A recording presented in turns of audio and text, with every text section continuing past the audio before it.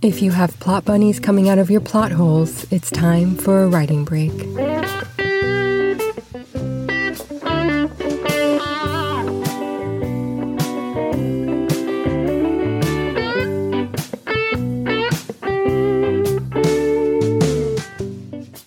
Well, hello there. It is review time again.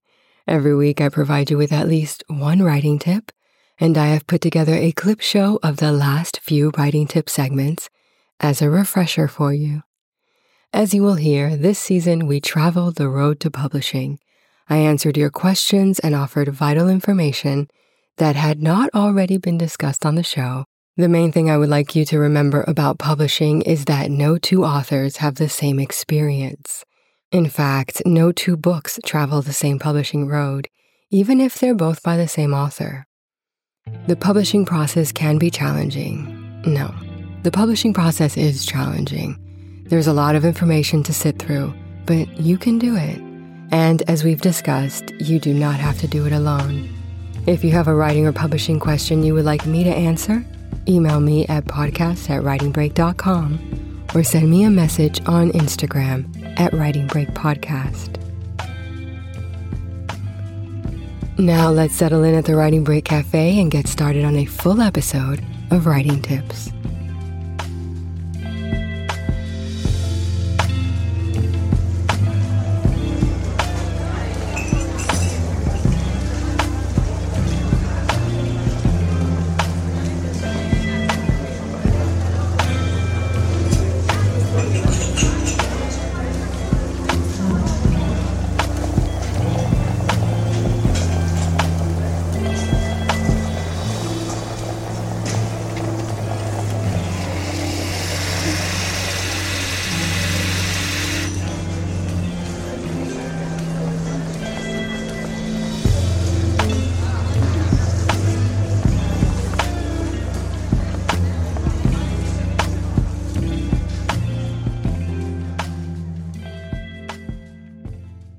From episode 75, 7 Tips for Landing a Literary Agent. We've talked this season and since the inception of this show about the challenges of landing a literary agent.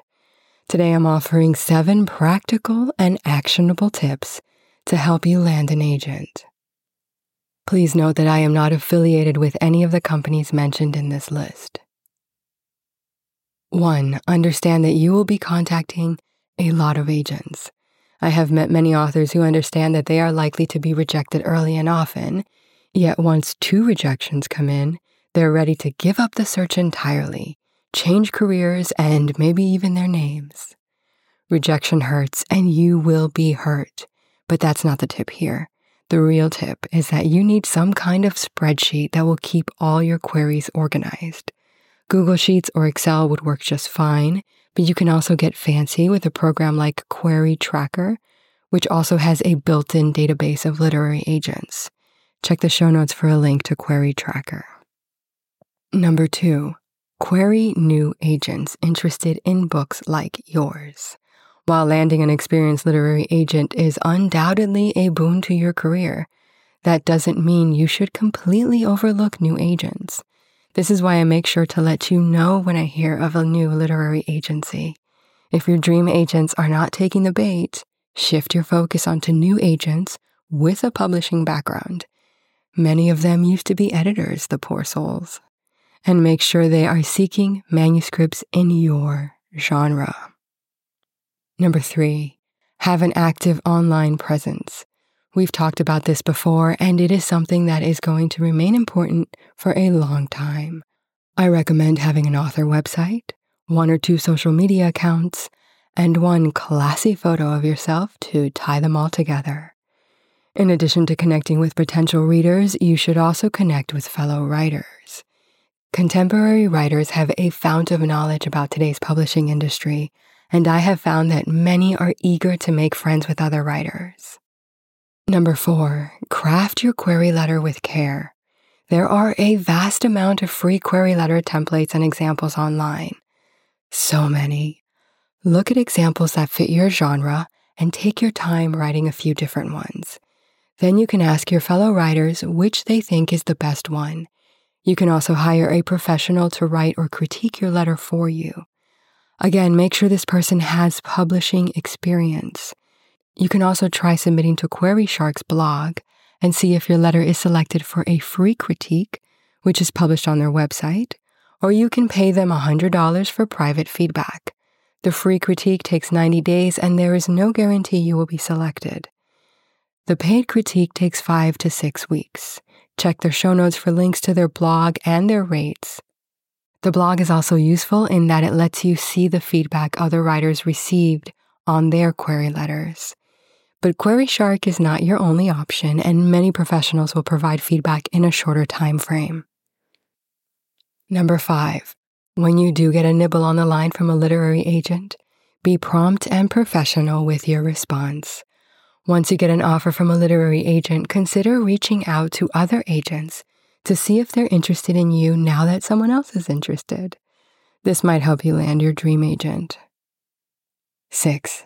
Let people critique your book. I would start with those writing friends you made, and then hire a professional editor. If I'm booked, you can search the editorial freelancers directory for other editors. Check the show notes for a link to their site. Number 7, this is really the top tip on the list. I think the best way to land a literary agent is to write a good book. I know, it's revolutionary thinking. But I have met some writers who do not want to revise anything until after they land an agent. They think the agent, or even the publishing house, will tell them everything that needs to be fixed, and that'll be the entirety of the revision process. The flaw in that plan is that until you prove to them that you are a good writer, they're not going to want to spend a minute with you. From episode 76, are you a plotter or a pantser? This season, we're talking about the road to publishing after you've finished writing a book. We've spent some time on literary agents, which is of concern only to those who are seeking traditional publishing. In the time it takes traditionally published authors to land a literary agent, independent authors have published and partied and are on to the next title. But okay, you've landed the agent, and the agent has landed you a publishing contract. Yes. Now what? Well, 2 things begin happening simultaneously: promotion and production. We've already talked about marketing your book. Neither of us likes to talk about it, and we are far from done talking about it. Turning your book from a work of art into a cash-generating product is like leaving the colorful land of Oz to dwell forever with your gray family members. As you already know by now, you should start promoting your book the same day you decide to start writing it. It's every talented author's least favorite thing. I know, but the marketing campaign put in place by your publishing house will work off of what you started. If you didn't get the snowball rolling down the mountain back during the first draft, should you really expect an avalanche of sales on release day? Oh gosh, I'm feeling metaphorical today, heaven help us. While the marketing machine is whirring along, the production team is producing. As the author, you'll have to review copy edits and galley proofs. If you're lucky, you'll also get a say on the book cover. Ideally, you should get a lot of hand-holding during this process, which is one reason many authors prefer traditional publishing. The satirical book Yellowface by R.F. Kuang offers a good insight into modern-day publishing. I am not recommending the book based on plot. The plot was fine. I am strongly recommending it to anyone who wants to imagine what their life would be like if they were to become a best-selling author tomorrow. Please remember that it is a satire. I mean, it's no Candide, but keep in mind that it is meant to be satirical. Mostly, things are exaggerated in this one. Still, you will get a good look into the back and forth that happens between authors, literary agents, and editors during publication. So that's it. Once you've landed an agent and your agent has landed you a book deal, you should be well on your way to seeing your book in print. From episode 77, increase your chances of getting a large book advance. Once you decide that you want to remain an independent author, you've already started to think like a publisher. You've decided to acquire your own manuscript for publication. The next step is to decide how much of the production process you want to do on your own. Some of the authors I work with do as much as they can on their own, learning how to use software programs like InDesign and Photoshop along the way. Some authors decide to use hybrid publishers or small independent presses, which we've already discussed. And still others build their publishing team from the ground up, selecting a cover designer, interior designer, and distribution company as they go. Your mindset does need to change a bit when you're taking on the role of publisher. You're a business now, which means you're going to have your mind on your money and your money where your mouth is. There will be challenging, expensive, and frustrating moments during publishing, and it is your passion that is going to carry you through to the end. Austin Ross, an acquisitions editor for a few different HarperCollins imprints, is also a published author. Even though he works for HarperCollins, he does not have an agent. Instead, he is published by a small independent press. In an article for Publishers Weekly called Seeing Novels from Both the Writing and Publishing Sides, he wrote, quote, "What began as a form of creative expression becomes a startup business focused on metrics and output and analytics. We can get so caught up in the rat race of wanting to break out that we lose sight of what made us want to be writers in the first place. The lifestyle and trappings of art and artistry are a cheap substitute for the writing itself. We have no control over whether our work will be remembered or not, so we may as well have a little fun along the way." End quote. From episode 78, What Can Beta Readers Do For You? Last week, I said that the writing tips for the remainder of the season were going to be for independent authors only. But actually, this segment pertains to those seeking traditional publication as well, because we're talking about both beta readers and editors. Not because they're alike, but specifically because they're quite different. Way back in episode 10, I offered you 4 do's and don'ts for working with beta readers, so you already know how to select and work with beta readers. How important is the beta reading process? That depends on your manuscript, your genre, and you as the author. A medical textbook would require highly specialized beta readers, called subject matter experts. A kindergarten teacher working on a children's book could use their students as beta readers. Would a poet need beta readers for a book of poetry? If you're putting together a collection of short stories that have already been published elsewhere, what are your beta readers going to do for you? No matter what kind of book you're writing, the question to ask is, what do I need from my beta readers? An author might need general remarks, specific feedback, or maybe just encouragement. When guided properly, your beta readers should be able to provide you with exactly what you need. Just remember what you don't need from them. Copy editing. Your text is being edited for content, so new typos will continue to be introduced. You will need a copy edit when all is said and done. Yet some beta readers believe checking for typos is part of the beta reading process. It's not, and 2 things will happen if you don't stop them. 1, they'll run out of steam midway through the book. And 2, they won't share substantial comments about the book's plot, pacing, or characters. Refer to episode 10 for more on guiding your beta readers.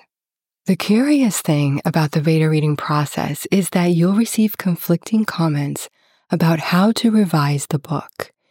This is because, simply put, everyone is different. Our lived experiences and biases inform our opinions and values. This is what makes life interesting, but it is not possible to please everyone, and you might not want to implement some of the changes your beta readers suggest. For that matter, you might not want to implement some of the changes your editor suggests. And you don't have to either. However, a good editor will know how to keep their preferences out of their editing. Editors are trained to edit in a comprehensive way that leaves their ego out of it. We edit with disappearing ink. That is, we do our best to remain hidden so that no one knows where we did what. Your voice and the book's message is at the forefront of every one of your editor's suggested modifications. For more on the editing process, refer to episode 64. Saying that you get what you pay for when it comes to professional editing feels mean because everyone should get the chance to tell their story, but not everyone has a large budget for professional editing. Editing can be pricey, but it is worth it if you're working with the right editor. This goes for self-published and traditionally published authors. If you're seeking traditional publishing, an editor will help you improve your work so that the manuscript you shop around to literary agents and publishers is more likely to be selected for publication. While an editor should be included as one of the services provided by a publishing house when you sign a contract with them, editors at traditional publishers are overworked and might not have enough time to give your book the focus it deserves. They're looking for manuscripts that do not need a full makeover. Some traditional publishers outsource editing to freelancers, which might mean that you don't get a chance to discuss the changes directly with the editor. Yes, I do speak from experience. From episode 79, Build Your Publishing Team. Continuing our discussion on getting your book ready for self-publication, today we're building your publishing team. You'll need an editor or two, an interior formatter for both print and ebook, a proofreader, a book cover designer, a printer, and a distributor. As discussed in episode 69, there are hybrid publishers that do as much of this as you want. There are also some freelancers who can step into more than one role. But where do you start? How do you find the best people to work with? I would start with author recommendations. Ask your author friends who they worked with and if they recommend them. You could also check author acknowledgments or the publisher's information page at the front of any book you like to see if there is any information on the cover artist or interior designer. Next, I would check professional organizations like the Editorial Freelancers Association and ACES, the Society for Editing. You can search their directories or post a job to their job lists, or both. You can also turn to your own publishing team for recommendations. For example, once you find an editor, ask them if they have a recommendation for a cover artist. I know some people who have had success working with interior formatters on sites like Fiverr.com, which makes sense because there are talented people everywhere, but it's important that you review their portfolios to make sure that you like their artistic style. Wherever you find your team members, make sure to also look at their testimonials. Even better, check the published acknowledgments of a book. If an author has gone through the trouble of publicly acknowledging their publishing team by name, that's usually the sign of a happy author. As for editors, many will provide a short sample of copy editing, about 1,000 words. I think providing a short sample of developmental editing is pointless because the editor needs to read the entire manuscript at least once before beginning again and offering developmental suggestions. But I know that some editors do offer this and some authors really want it. Make sure you understand and are comfortable with each team member's workflow. How many redesigns does your cover artist allow? How much does your interior designer charge for correcting typos found during proofreading? If you are not comfortable with what they tell you, that doesn't mean that either of you are wrong. It just means you're not compatible. For example, I haven't done an editing sample in years. I don't like starting a great book and then not being able to finish it. If you really need an editing sample before you hire an editor, I completely understand and can recommend another editor. From episode 80, What Makes a Good Editor? Once upon a book signing, the featured author, who shall remain nameless, was asking the people in line what they did for a living. Based on their reply, he wrote something witty in their books before signing his name. When it was my turn, I told him I was a book editor. He said nothing and signed his name. Just his name. No witty comment, no further eye contact. I think it's safe to say that he does not have a good relationship with his editor. The question writers should be asking isn't, do I need an editor? Even editors need editors. The real question a serious writer should ask is, who will be my editor? Your editor will be your and your manuscript's long-term friend and enemy, frenemy if you will. Typically, your editor will love your manuscript and you will dislike your editor for making you change any of it. A good fiction editor reviews your manuscript's premise, plot, structure, pacing, characters, dialogue, and marketability. They identify weak points and make useful suggestions for story and character developments while ensuring continuity. A good fiction editor is professional, always meets deadlines, keeps a style sheet, and treats you with respect. A great fiction editor does all of the things a good editor does while understanding your vision, loving your characters, and preserving your voice and writing style. Your ideal fiction editor does all of the things a great fiction editor does, but also knows when to motivate and guide you and when to keep their mouth shut. They get to know your personality and writing process, and they offer only as much help as you actually need. An ideal fiction editor might suggest that there is a character that will eventually need to die, but won't name names. When all is said and done, the story remains yours. I do not think that I am everyone's ideal editor, nor is everyone my ideal client. I do not give my literary heart to just anyone. Likewise, an author should be careful about who they allow to edit their manuscript. If you are serious about having a long-term, successful career as an author, the sooner you cultivate the right author-editor relationship, the better it will be for your writing. From episode 81, free audiobooks, wholesale discounts, and Amazon's new policy on AI-generated books. I told you that Ingram Spark is raising their minimum wholesale discount from 30% to 40%. The minimum discounts in the UK, EU, and Australia are 35%. Ingram Sparks says that most of the books they distribute have the wholesale discount set to at least 40% already.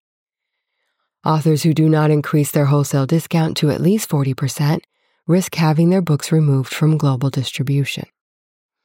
So, what are we talking about exactly? Well, a wholesale discount for books is a percentage of the retail price that a publisher or independent author offers to wholesalers and retailers who purchase books in bulk. The standard wholesale discount for books is 55%, but it can range from 40% to 60%, depending on the publisher, the sales potential of a book, and the terms of the distribution agreement. Anything less than 40% is considered a short discount and is an unacceptable discount for booksellers because their profit margin is too small to make carrying the book worth their while. Even though the industry standard is 55%, owners of independent bookstores have told me that only 30% of the 55% is passed down to them. It seems the distributor keeps the rest. This might not be the case for chain bookstores or even for all independent bookstores. That's just what I've heard from several indie bookshop owners. I do know that Amazon's KDP requires a 40% wholesale discount for local distribution and a 60% wholesale discount for global distribution. Keep in mind that you still have to factor in print costs before you can determine how much you'll actually make per book. In self-publishing, the cost of printing books comes from the author's share of royalties. Let's look at some numbers. According to Amazon, a standard 300-page black and white print book costs $4.60 to print.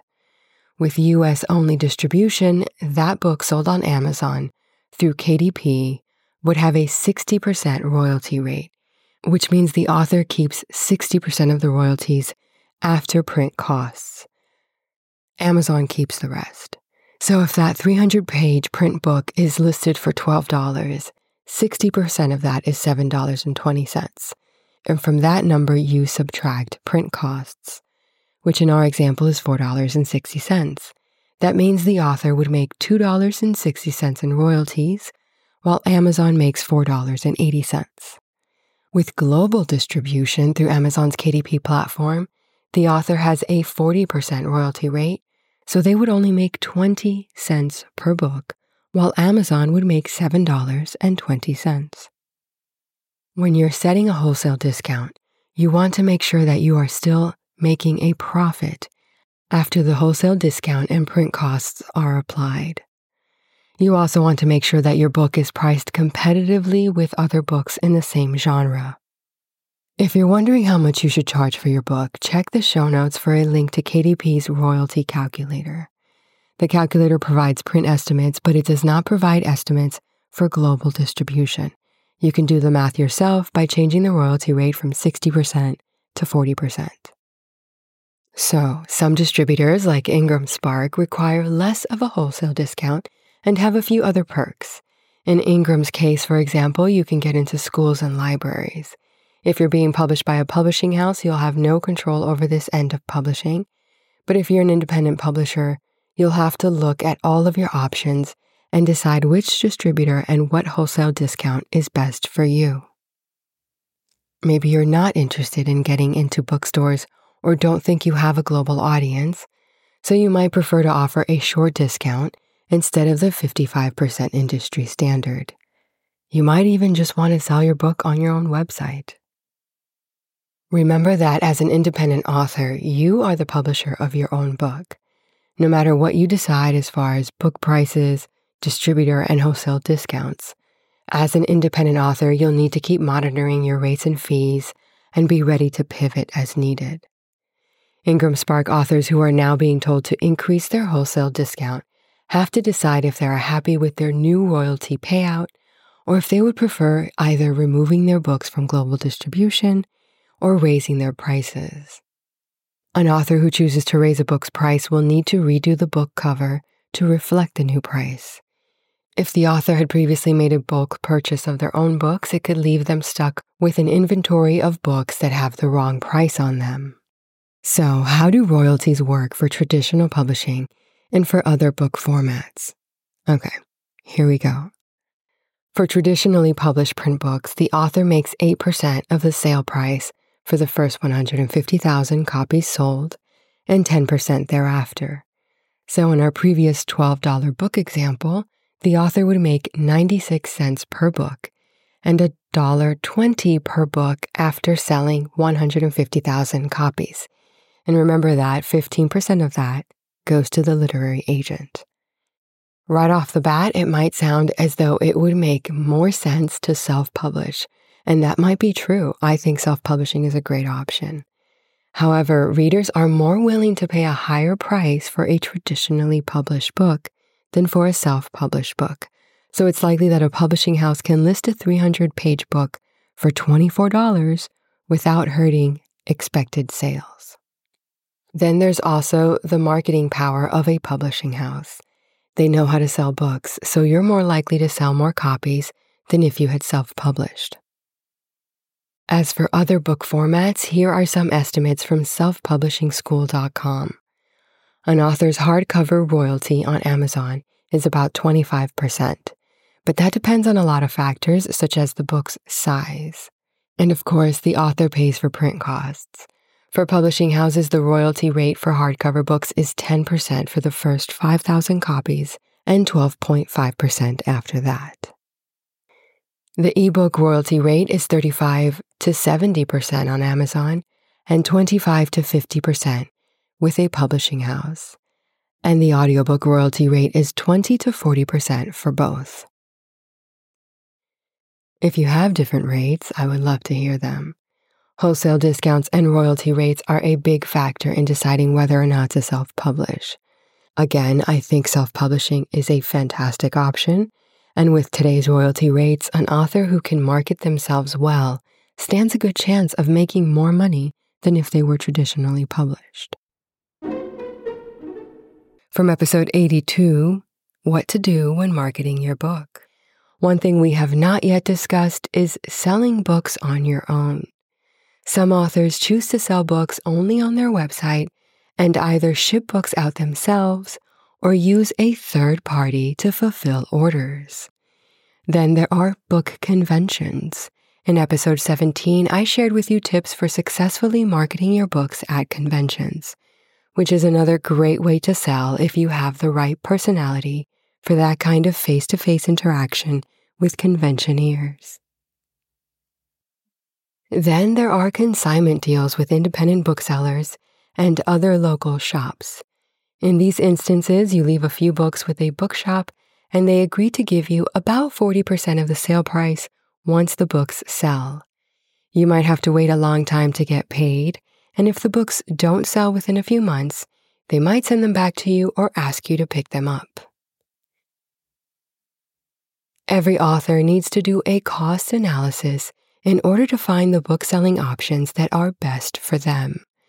We know that time is money, especially when you're working for yourself, and things like marketing, inventory tracking, and order fulfillment take up a lot of time.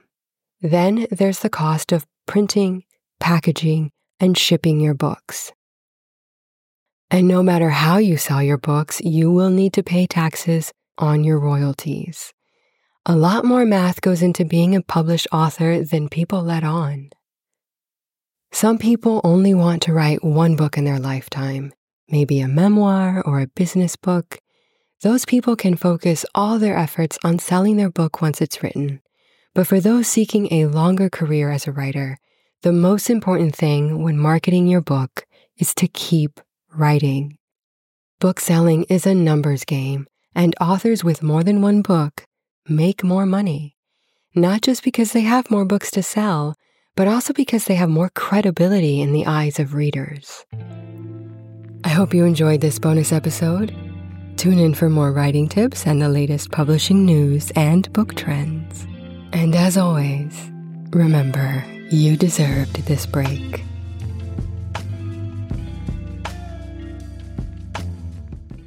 If you would like us to visit your favorite independent bookstore, feature your favorite independent author, even if it's you, or discuss something you're overthinking about, please email me at podcast@writingbreak.com.